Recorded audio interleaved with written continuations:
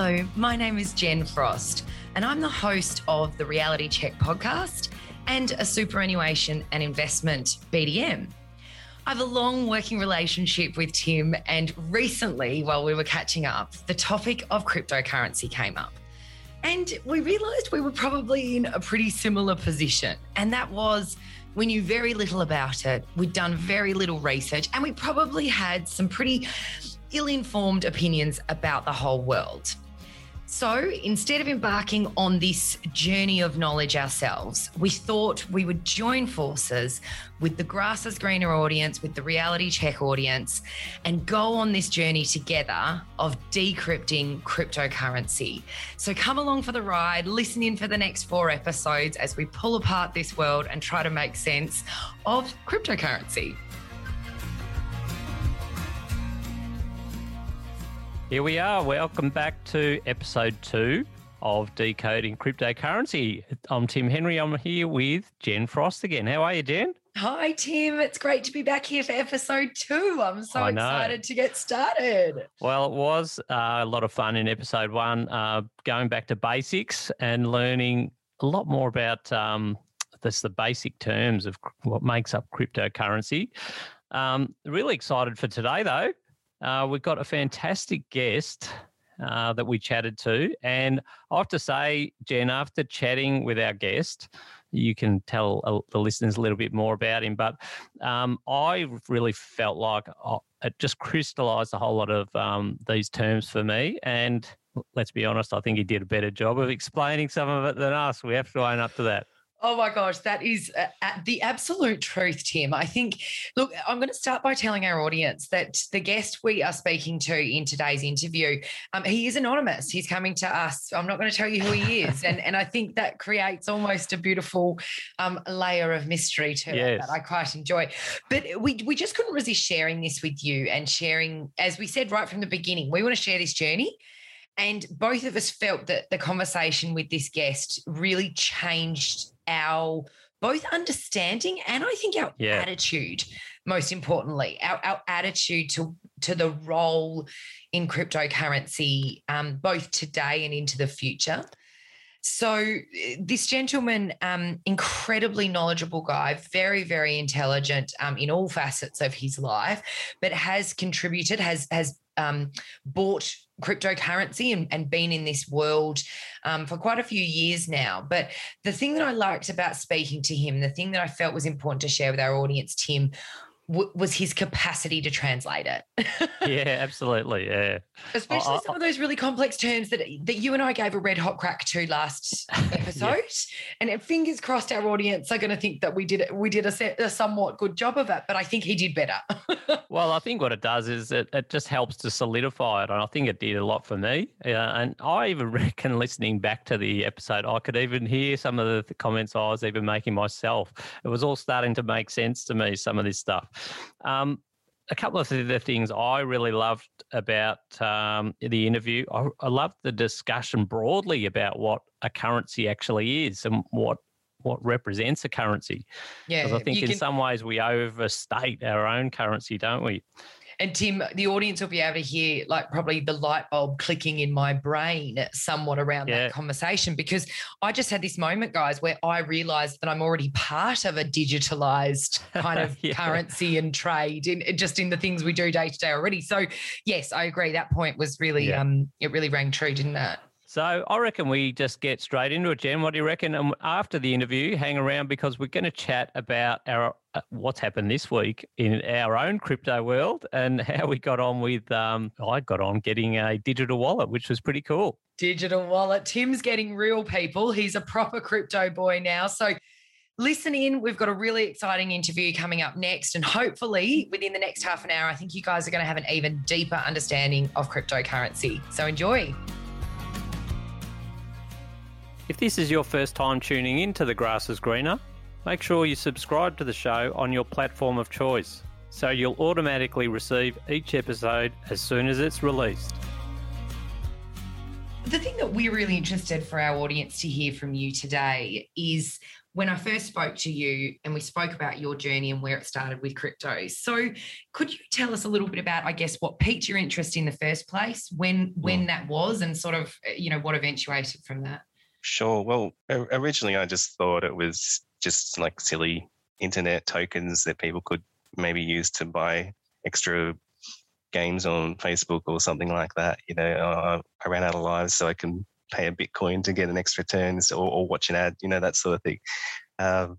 So I didn't pay much attention for years. And then a friend of mine who just loves investing, he started getting a bit interested. I think some of his friends got him into it, and he was concerned more about how to do it without taking on too much risk. He loves index investing. He loves the big Vanguard funds and all that sort of stuff.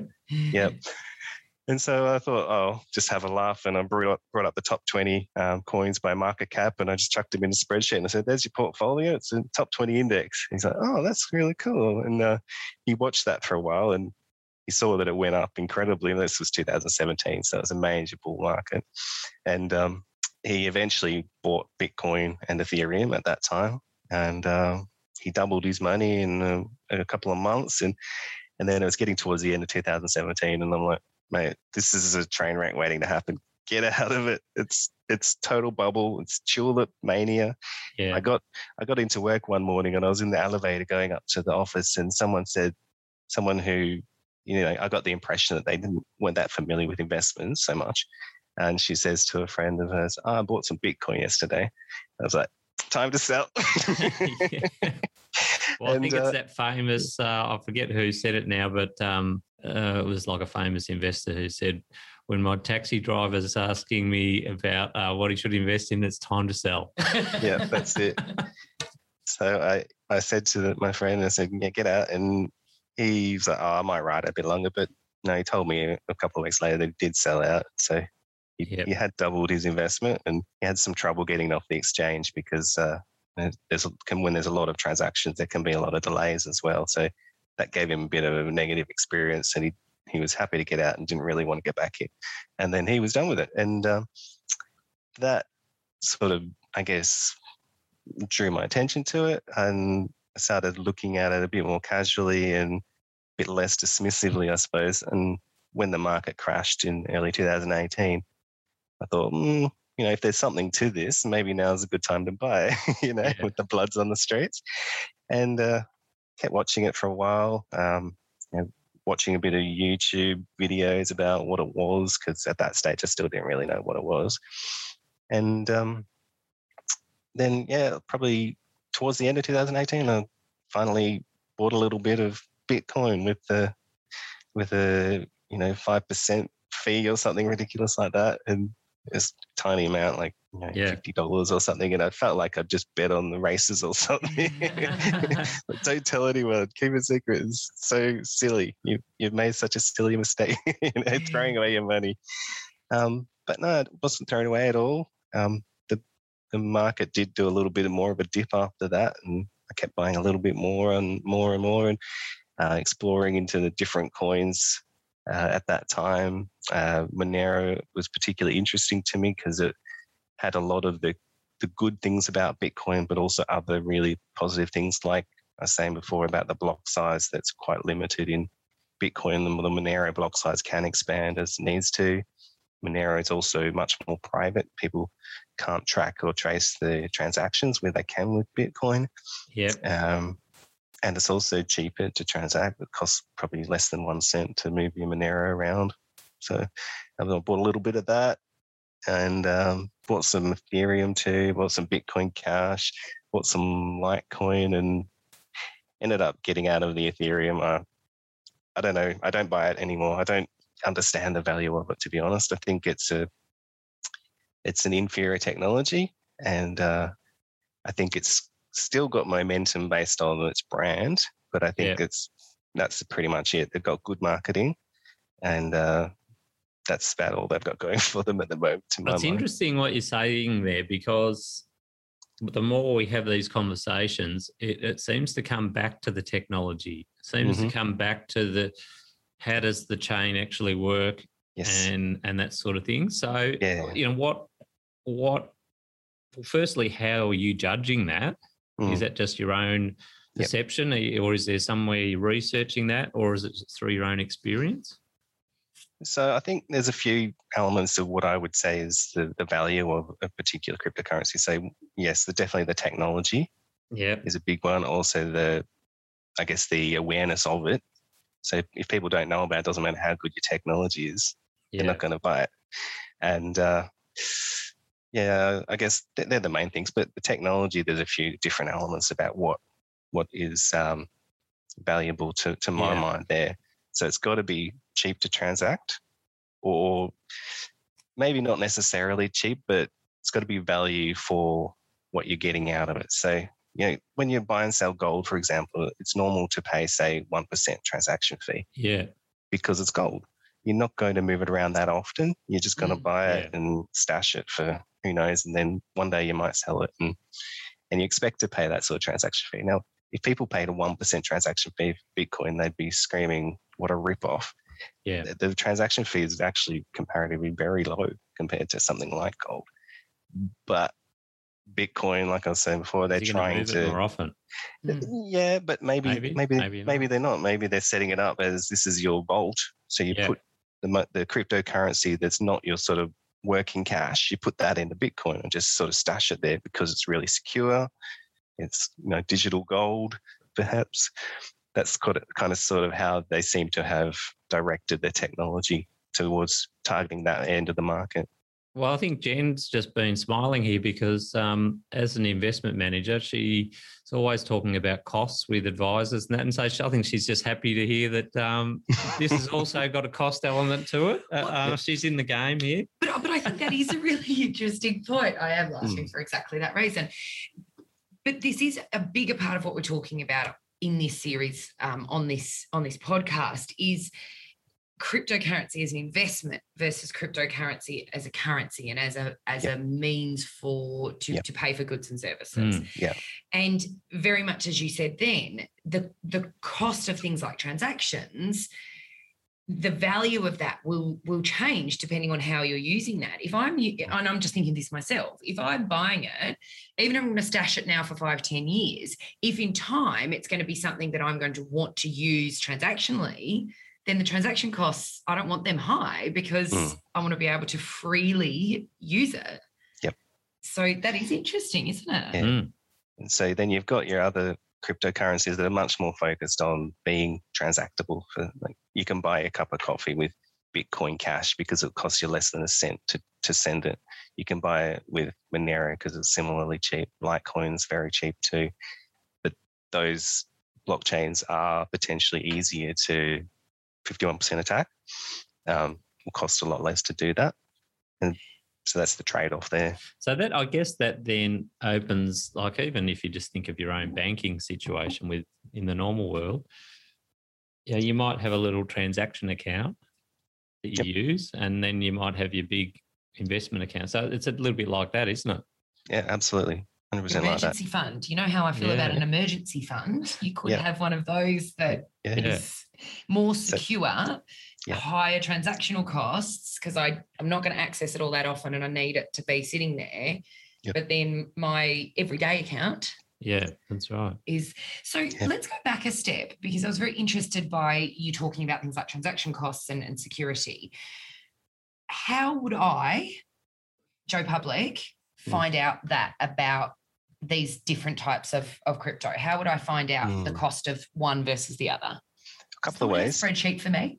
A couple of ways you could find it out, but you'd find it out by doing it, or you could potentially Google it. I don't know, but the way that I would suggest people check is find whatever the exchange that they want to use. So taking a little bit of a step back, is how to access cryptocurrencies is you need to somehow get your cash into the cryptocurrency environment. Yeah.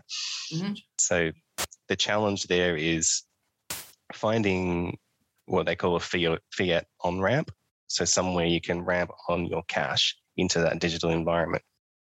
So get it into that ecosystem. Fee on-ramp, is that right? Fiat. Fee on-ramp. Fiat. Fiat. Like fiat currency. Okay. There's your Yes. government issued currencies. Yes. So you need to find some way to get them into the crypto environment. So currently the best way to do that is through exchanges. So in Australia, we've got a few big ones. We've got Coinbase, we've got Independent Reserve, we've got BTC Markets. There's probably others, but I can't think of them right now. So you can transfer your money from your bank into there, and then you can buy whatever cryptocurrencies they have on their exchange. And you'll be buying them off other people. And the exchange will also have market makers in those exchanges to just make sure there's enough liquidity there. And so you get your Australian dollars or whatever currency you have into there. You'll buy your, let's say, Bitcoin. And then when you want to move it off that exchange into your own personal wallet, that's when you'll start getting the real fees.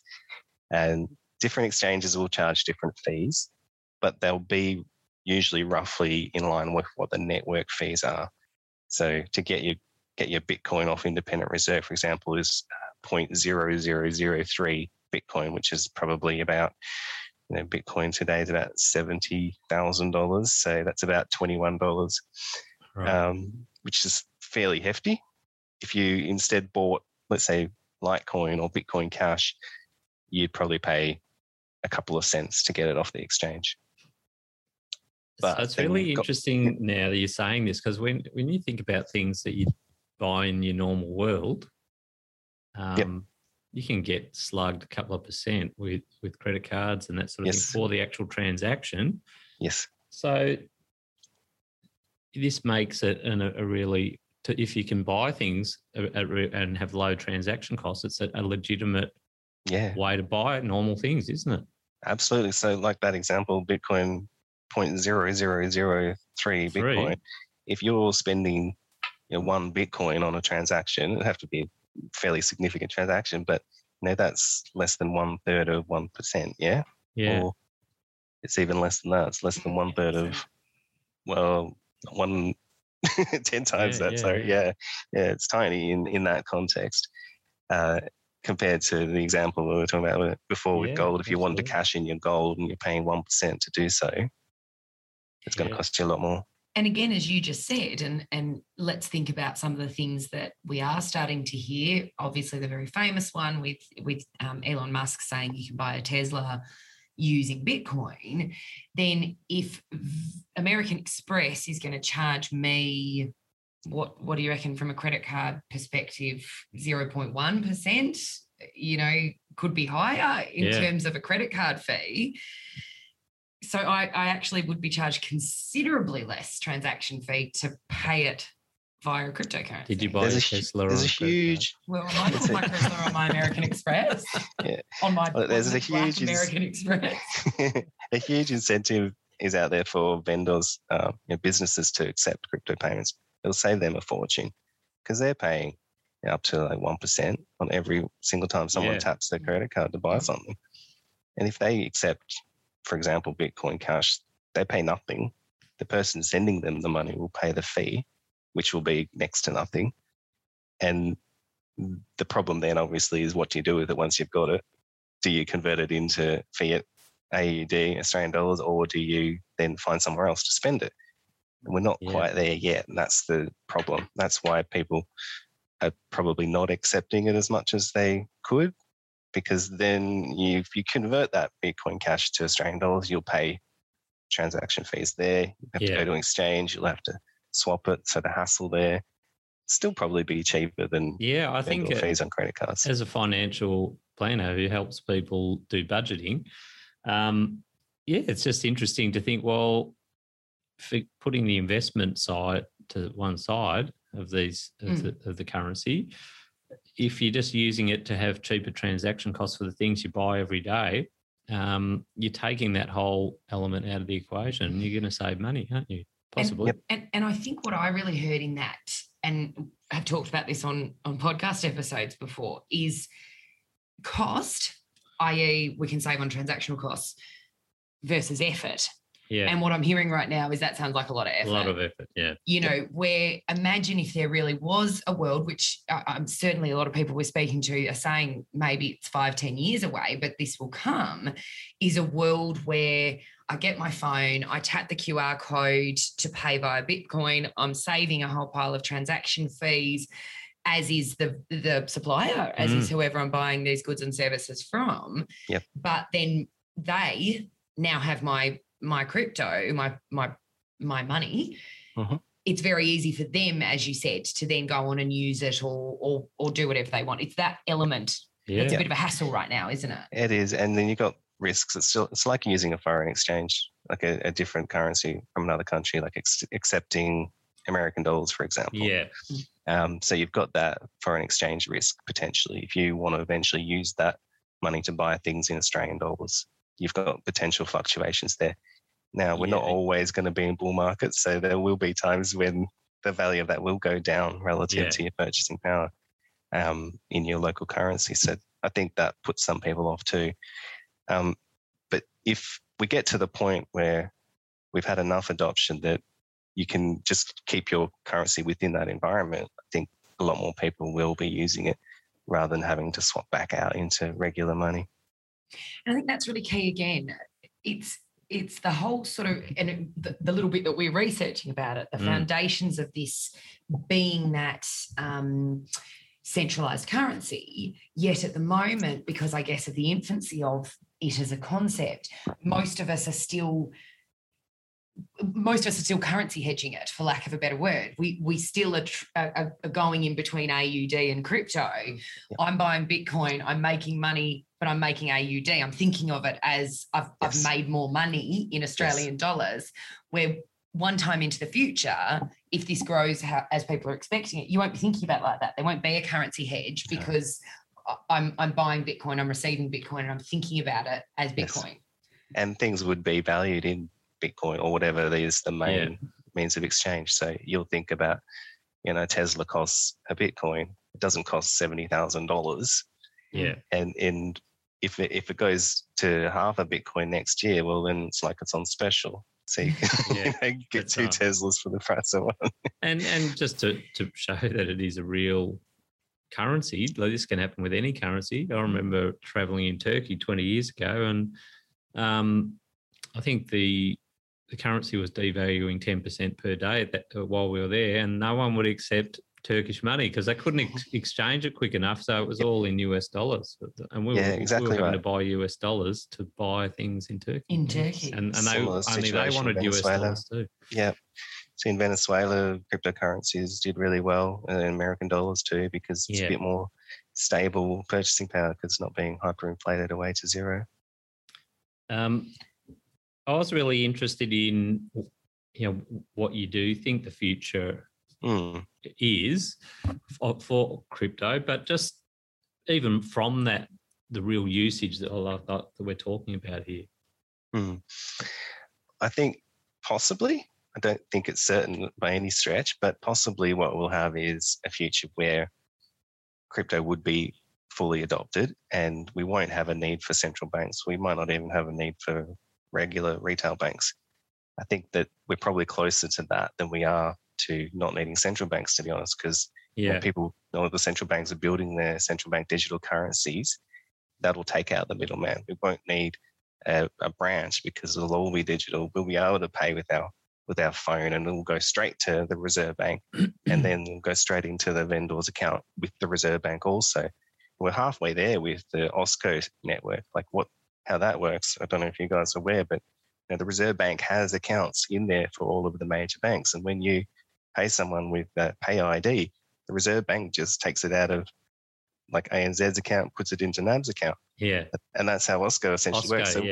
So we're halfway there to the CBDCs. That's within the normal traditional system. They've already built the infrastructure for it. Yeah. So the next step is to just say, okay, every individual now you're going to have your direct link to the Reserve Bank instead of what you currently do. It's not far away. And I think obviously this is it's exciting in some ways and it's scary in other ways because you sort of think, well, yes, banks who've got a lot of money and power at stake, and governments that like control. They're not just going to sit back and say, well, let's let this run on. And as much as they like to say the Reserve Bank is independent, obviously government has a lot of influence there. So I think that would be the tipping point. So central bank digital currencies rolled out, everyone using them.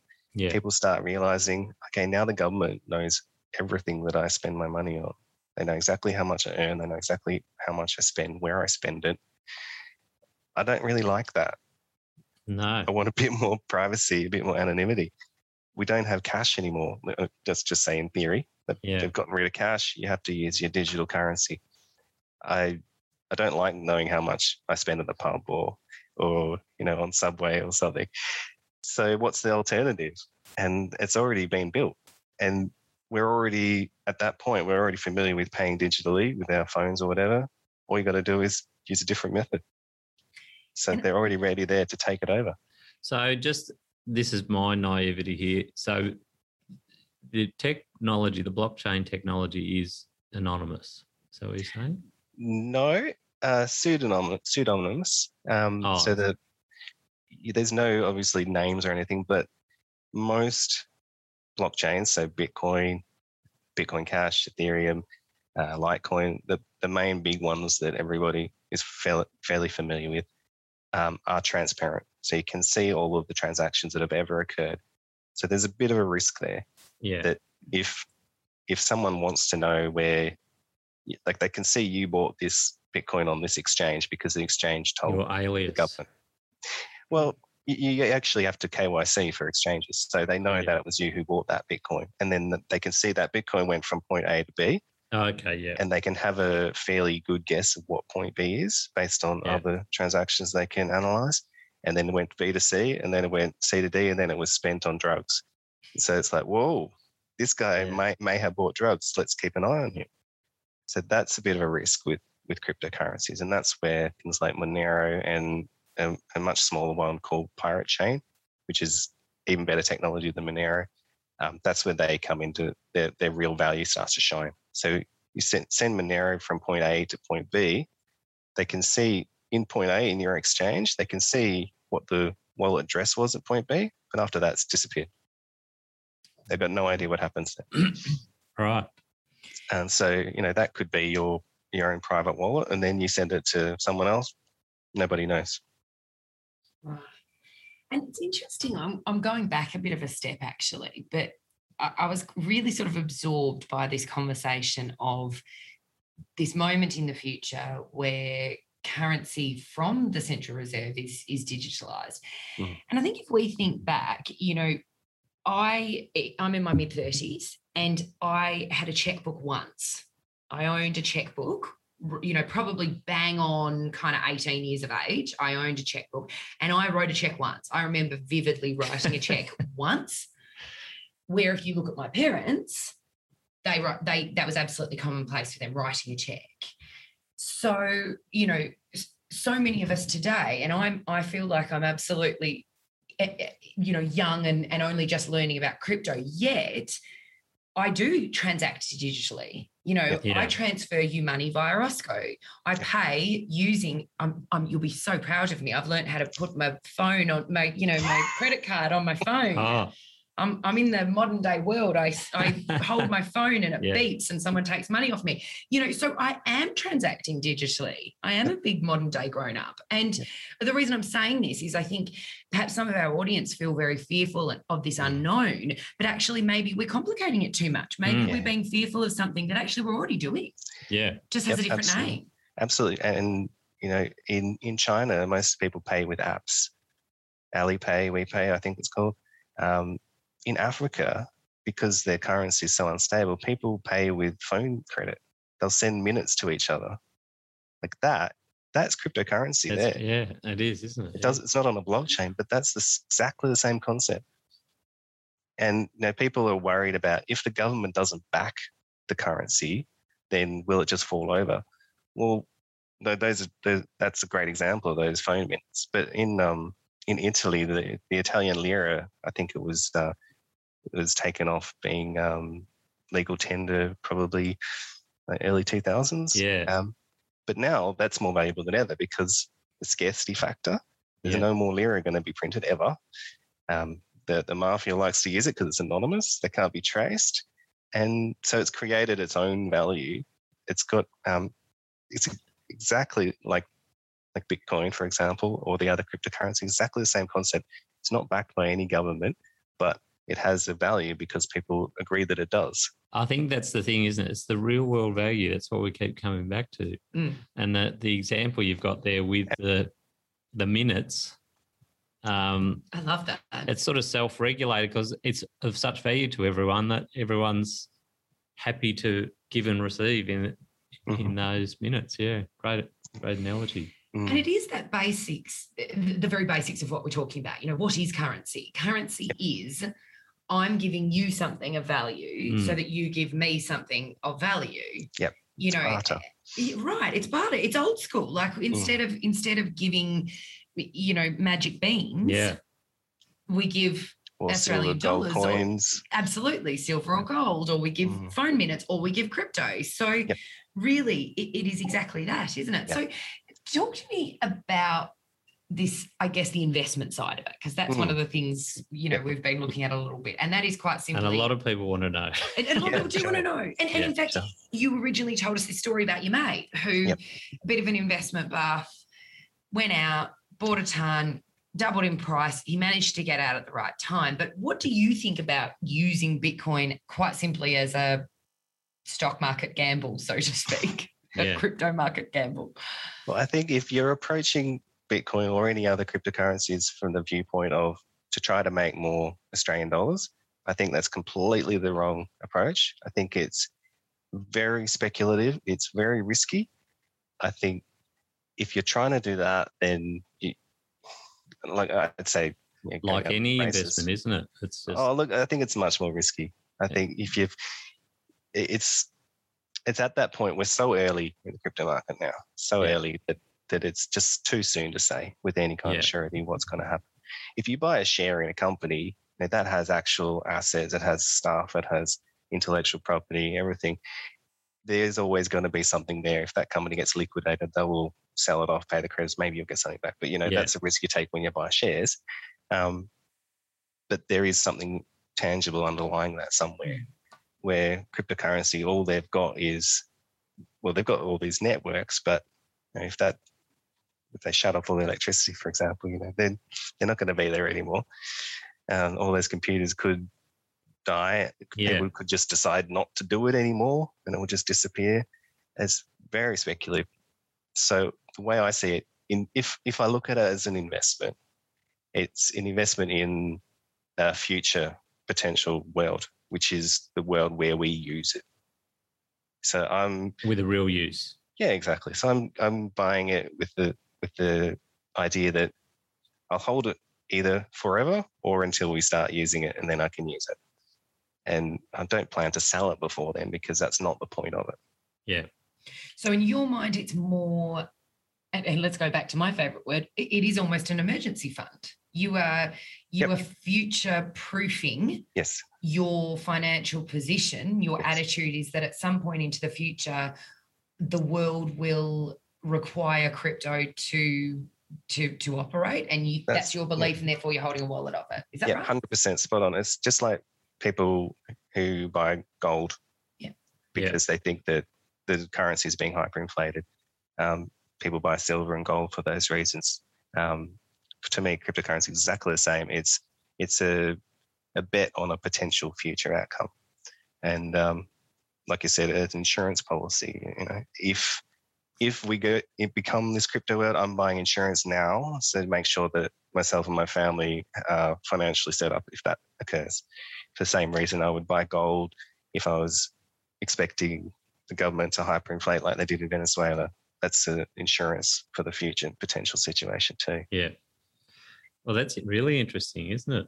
And I think I would hazard a guess, certainly the people I've been speaking to, it isn't the thing at the forefront of most people's minds when they think about crypto. What they think about is, might I get a 350% return on my $50? Yeah. So really this is about framing that conversation in an entirely different way. will you choose to think about crypto as an insurance policy, an emergency fund for the future, as opposed to an investment vehicle for today?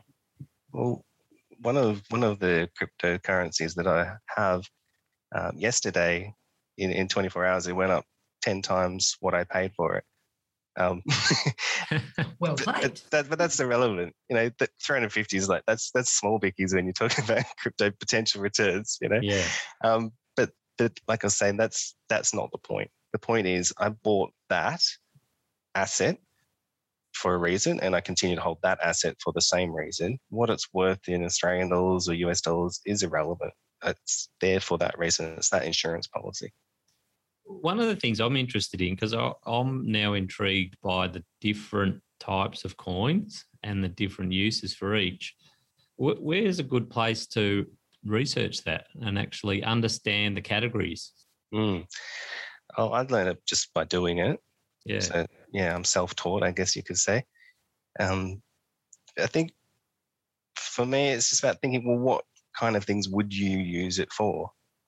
Would I want to go down the shop and buy my groceries with it? Or would I want to buy a house? If you wanted to do that, if you wanted to, I think, there's some that is good for paying for utilities. There's some that might be good for buying a cup of coffee. I don't know. Yeah. Exactly. How do you learn that? I mean, is there good resources out there where you can read about that, or you just got to do your own research? I think you just figure it out. It's not that complicated. Once you understand the basics of each of the options available to you, then what's their strong points, what's their weak points, what's their points of difference. And I think the points of difference to me is real key to deciding which ones that I want to actually buy and hold. Because if something doesn't have a point of differentiation, it's similar to something else, and that something else has more potential of a future, why would I hold the other thing? It just doesn't make sense. So I always think of Bitcoin Cash and Litecoin. They're very similar in their utility, both very cheap, both very fast. Their market cap's around about the same, but I prefer Bitcoin Cash. And the reason is because it's part of the Bitcoin network. So you've got three main Bitcoins, I guess: Bitcoin Core, Bitcoin Cash, and Bitcoin Satoshi Vision. So your Bitcoin Core is your vault, kind of like your stash for a rainy day. Your Bitcoin Cash is your sort of your transactional actual cash. And your Satoshi Vision is the one that has the blocks that can expand as necessary. And you can build all sorts of applications on there. You can put your whole business on there. Tuvalu, the Pacific Island, has built their whole financial system on it. So, the potential there is amazing. And that's always been Ethereum's kind of big selling point, is you can build apps on the Ethereum blockchain and stuff like that. But Bitcoin Satoshi Vision does the same, arguably better, and it's part of the Bitcoin team. So if you're going to choose Ethereum or Bitcoin Satoshi Vision, obviously you go with the Bitcoin option. That's the way I think about it. So which one's got the more potential for the future? Well, that's it. It's clear as day there. And Ethereum's had all sorts of problems with scaling, that their network is grinding to a halt. It's become really expensive to transact. And it's not like it doesn't have the value of Bitcoin, which is also expensive. And they cost about the same to transact. So why would you choose, say, Ethereum over Bitcoin? Wouldn't you go, if you're paying $20 to transact, you go with the one that has the more value? And I think that's probably a great place to end it, is thinking about this as taking away the expectation that you can guess when you're going to make a buck off it, as opposed to holding it and just having faith that at some point into the future you'll be really grateful that you invested in it now. Yeah, absolutely.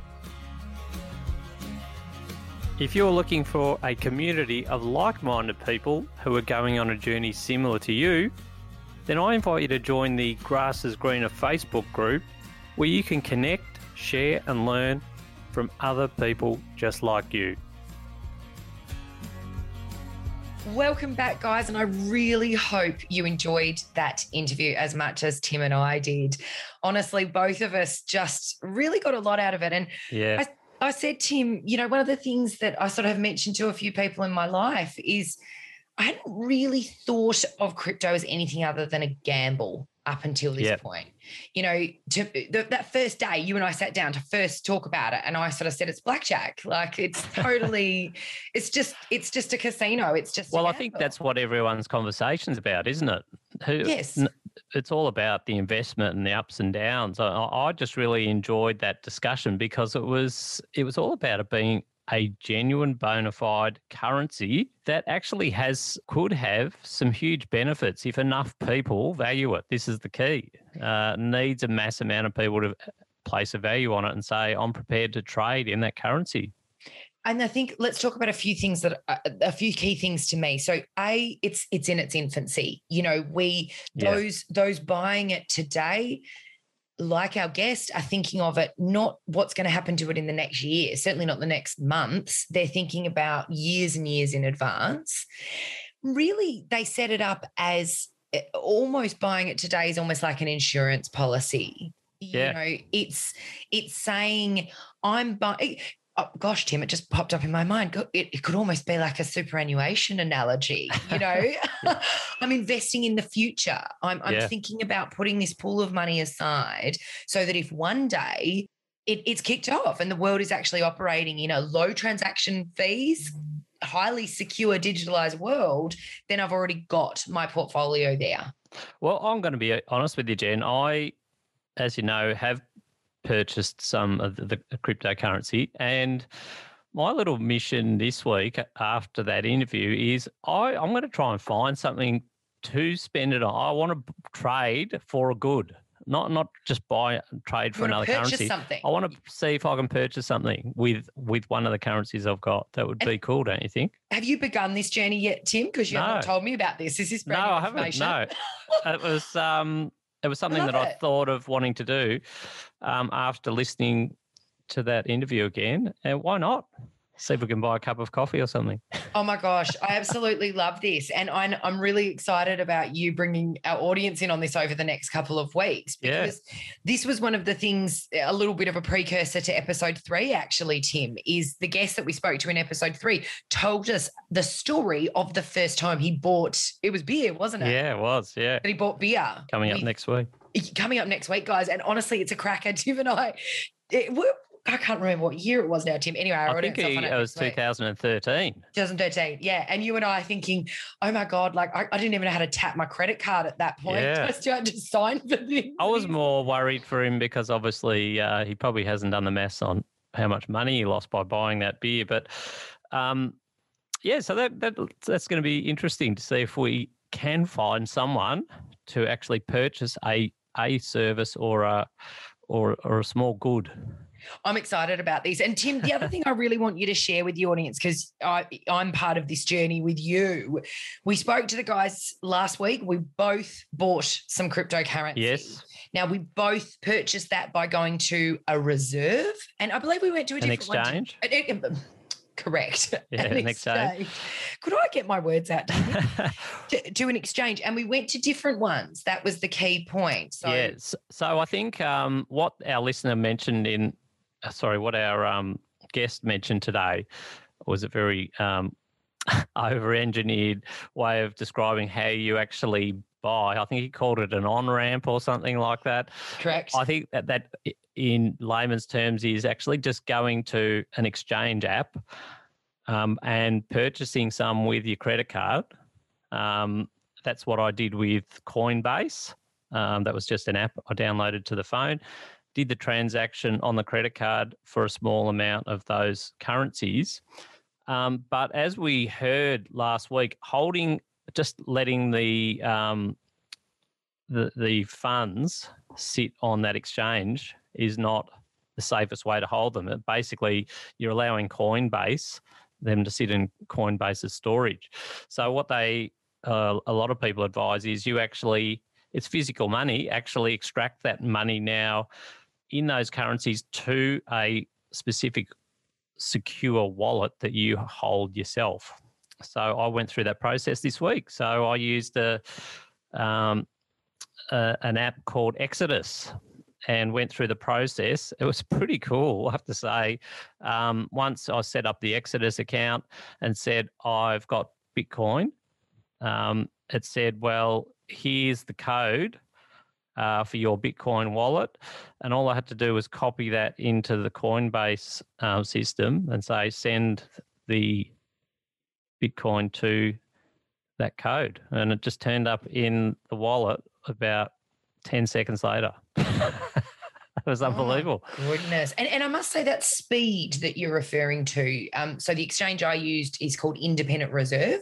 Yeah. I didn't even have to download an app. I just did it in a browser. And I was alarmed by the lack of security. Yeah, that's right. So there's no security really on the exchange. That's why I think you want to get it off. And on the Exodus one, high level of security. So basically it gets you to put in your password, I think, and maybe even 3 times, because it makes the point every time. If you forget your password, we're not sending you a reminder. Yeah, you have to know all over Red Rover. It's all over. So, and then it's got a 12 word code as a backup, and you've got to write that down somewhere. So that was really cool to know that's now sitting in a secure wallet. I have to say, chopping and changing it around like that isn't ideal, because I think you get, like any exchange of any currency, the people that are helping you exchange that take a little bit of a fee on the way through. So you don't want to be doing it over and over. But the one thing I would say is I'd bought those 4 currencies in or 3 currencies in Coinbase. What I would now do, having gone through this process, I just would have bought Bitcoin and transferred that to the wallet, because once you're in the wallet, you can actually exchange that with other wallet holders, like really easily, for anything you want. So the exciting thing, Jen, for me was I was able to trade off. You ready for it? Oh my God, I'm so excited for you to tell me. I offloaded one currency, which called EOS, because that was really hard that was very involved to have a wallet for that. It was costly, so I got rid of that. And I bought some Sushi Swap. Oh my! And I bought some Dogecoin. So that's great. I hope our audience are as excited about the addition of Sushi Swap. So what I want to know, Tim, is can we buy sushi with it? You know I love sushi. Well, here's the thing. So it all seems a little bit flippant, doesn't it? When you hear our guest who just articulated everything so well, and even our guest next week, the amount of research and knowledge they have around the actual blockchains within each of these currencies. We're just mucking around and buying it based on a name. We've put no research into this. Correct. at all. And perhaps that disclaimer is important, Tim, just on the off chance that someone's listening and doesn't know that we're being a bit frivolous here. So obviously, if this, not recommending it. Correct. We're having a bit of a play purely for entertainment purposes at this stage, and we absolutely, if we were going to do this seriously, we would conduct significantly more research. Tim, I want to go back a step. I just want to share this, and I'm sure every one of our listeners heard this story, but you sort of made me giggle when you were talking about that security of the wallet, and you lose this password, it's game over. I assume we've all heard this wonderful story of a gentleman by the name of Stephen Thomas, I believe is the name of one of them. And he's a programmer. I believe he was German, I believe, European. Yep. Did some programming that I believe was for Bitcoin, or certainly for someone affiliated with Bitcoin. Moral of the story, got paid in some Bitcoin. Early on, when it wasn't worth much. Early on. So he was absolutely brilliant, Tim. It was a beautiful interview, actually. I heard him interviewed recently. He's got a phenomenal amount from memory, 350 million. Yeah. Sitting in his Bitcoin. He's failed 2 password attempts. Yeah. He's got 1 sitting there remaining. And he doesn't know what it is. And in this interview, he bona fide said, I have no idea at all. There's no capacity that I'm going to get this. He has been speaking to one company who believe they have the technology to hack it. Yeah. But you can imagine what that would be costing him to on the off chance that he doesn't get it. Tim, I just want to share with the audience very quickly. The thing I loved about this bloke is when the person interviewing him said, God, you must be devastated. This must be the worst thing for you ever. He actually said, I've never had this money in the first place. And he said, I feel grateful for my life and the other great things. And I thought, well, that's a man turning down, $250 million. That's a pretty impressive attitude to have. Right? Yeah, I agree. So long Funny. as you're not losing that money, that would not be the right attitude to have. Tim, I think we've had a fantastic episode today. I hope our audience listening is feeling like we're one step closer to feeling like we're a bit empowered about cryptocurrency. Maybe I definitely feel that after this one. It's definitely been a solidifier. Yeah. Next week is a little bit different, isn't it? Because I think our guest next week is a little bit more out there. And yeah, absolutely. He blew our head up with a few concepts. The incredible thing is the gentleman who you heard in the interview today actually referenced the incredible man that we're interviewing next week. Yeah. George Samuels runs an incredible business called Fire.